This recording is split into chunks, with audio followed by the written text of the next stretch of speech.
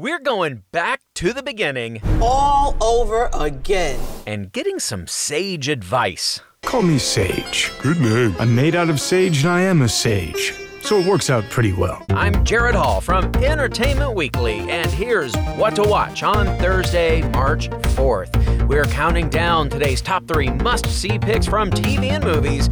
But first, your entertainment headlines. Pinocchio's cast is growing. 5 more stars have been added to the Robert Zemeckis-directed live-action adaptation. Cynthia Erivo as Blue Fairy, Joseph Gordon-Levitt as Jiminy Cricket, Keegan-Michael Key as Honest John, Lorraine Bracco as a new character, Sophia the Seagull, and Flora and Ulysses star Benjamin Evan Ainsworth will voice Pinocchio. They join Tom Hanks, who's playing the kindly woodcarver Geppetto. For more on that story, plus other news, reviews, interviews, and much more, head over to EW.com. Number 3. Now, let's reveal your personalized top 3 recommendations. Just take this short quiz, and you'll receive 3 must-see picks tailored to your personality and taste.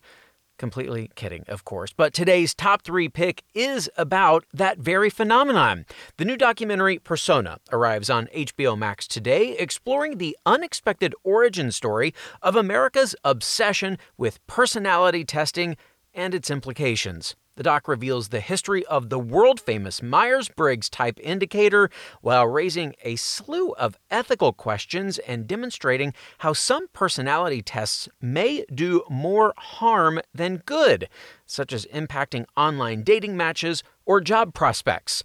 It's an eye-opening look at the ways that ideas about personality have shaped our society, and not always for the better. Here's a preview.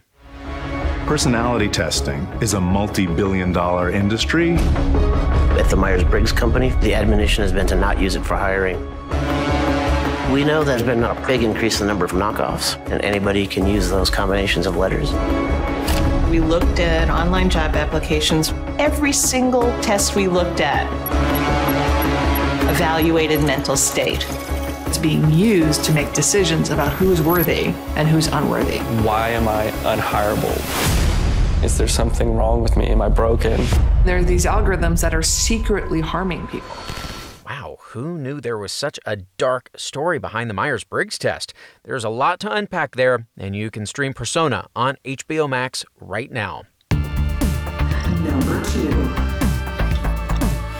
Today marks the relaunch of CBS All Access as Paramount Plus, featuring a bounty of new content from the Viacom CBS library. Among that content is our number 2 pick, the SpongeBob movie Sponge on the Run. The third SpongeBob SquarePants film was slated for a theatrical release last year until, well, you can guess.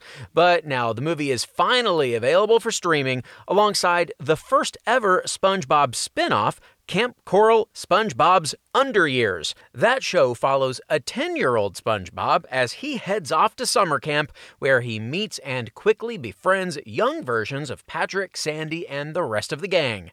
Sponge on the Run, meanwhile, follows SpongeBob and Patrick on a journey to rescue Gary the Snail after he's kidnapped and taken to Atlantic City. The movie also includes cameos from Awkwafina, Danny Trejo, Snoop Dogg, Tiffany Haddish, and, we're not making this up, Keanu Reeves as a tumbleweed.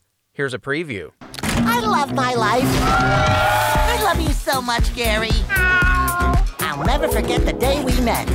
Hello, little snail. What's your name? Gary, huh? Do you want to be friends? Me too. Gary, I'm home. Gary? Gare Bear? Gary?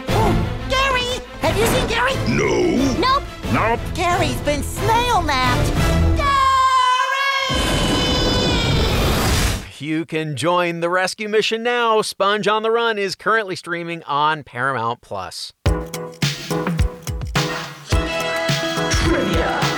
It's trivia time. Today's question is about SpongeBob SquarePants, of course. What was the title character's original name before creator Steven Hillenburg settled on SpongeBob? Was it Sponge Boy, Sponge Lad, or Steve Sponge? stick around for the answer. Our number one pick is coming up. What to Watch will be right back. Hey everyone, I'm Sid Evans, editor-in-chief of Southern Living and host of Biscuits and Jam. Since 2020, I've been interviewing musicians, chefs, authors, and other Southern icons about their family traditions, their faith, their favorite meals, and of course, what it means to be Southern. And I'm excited to announce Season 5 of our award-winning podcast. Join me every Tuesday for new conversations with some of the most interesting and influential Southerners around. Be sure to follow Biscuits and Jam wherever you get your podcasts. You can also find us online at southernliving.com/biscuitsandjam.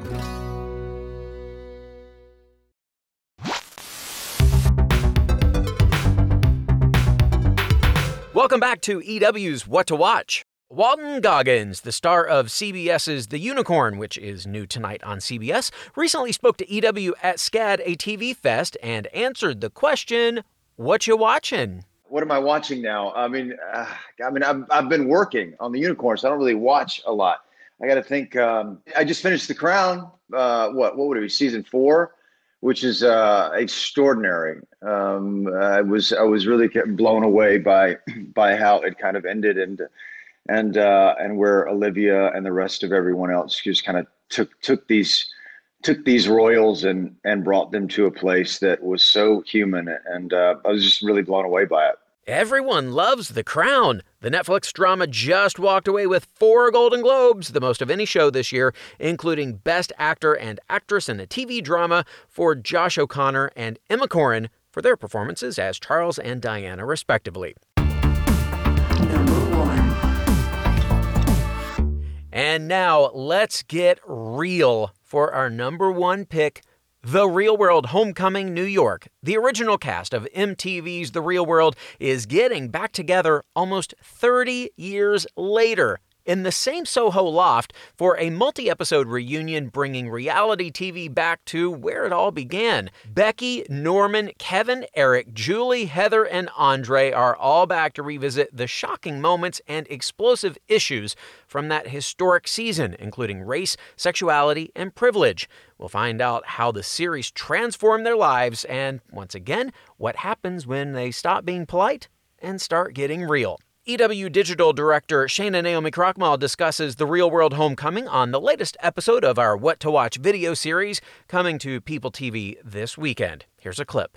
I was, I think, 15 when the original aired, and it was very formative for me as a person. I think it made me want to be a grown-up who lived in a city and got to do exciting adult things, whatever that meant. Watching this now, obviously almost 20 years later, everyone felt very young, but also, there's no filter. I think Real World is often credited with having essentially invented the modern reality show. And what I was really struck by in going back and watching the original was that these kids, most of them are early 20s, if that. Yeah. Really, there's no sense of being observed, of being watched. And so you get this very natural just sense of their youth. They just say what they think. They say what they feel. They get in arguments with each other. They hug each other. They play pranks on each other. And watching them start to reunite, you could really see that come back to life. There's a genuine affection, a curiosity. They've kept in touch a little bit, but not so much that there aren't questions for each other.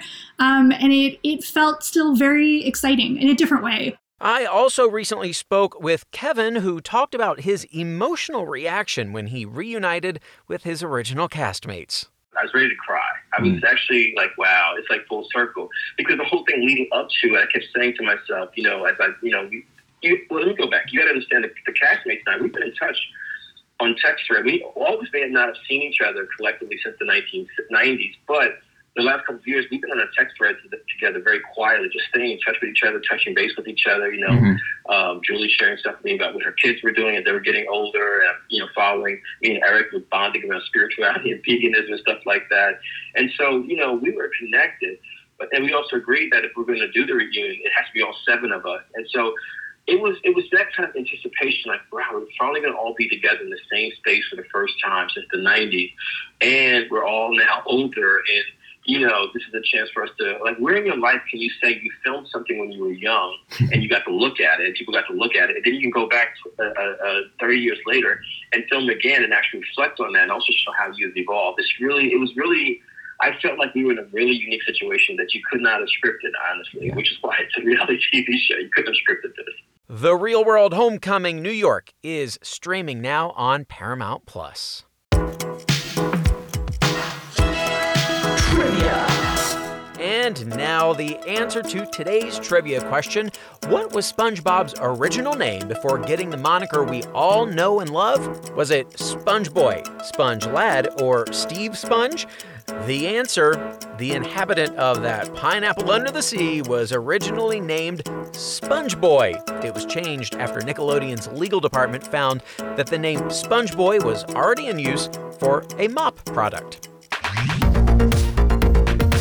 That is our show for today. We'll have more news and must-see picks for you tomorrow. Be sure to rate and review the show, and of course, follow or subscribe to What to Watch so you don't miss our daily recommendations, more of which can be found at EW.com. I'm Senior TV Editor Jared Hall. You can find us on Twitter at EW, and I'm at Jared Hall. Thanks so much for listening, and have a great day. What to Watch. What to Watch is written by Tyler Aquilina, edited and produced by Joshua Heller, produced and hosted by Jared Hall, and executive produced by Shayna Naomi Krochmal and Carly Usden.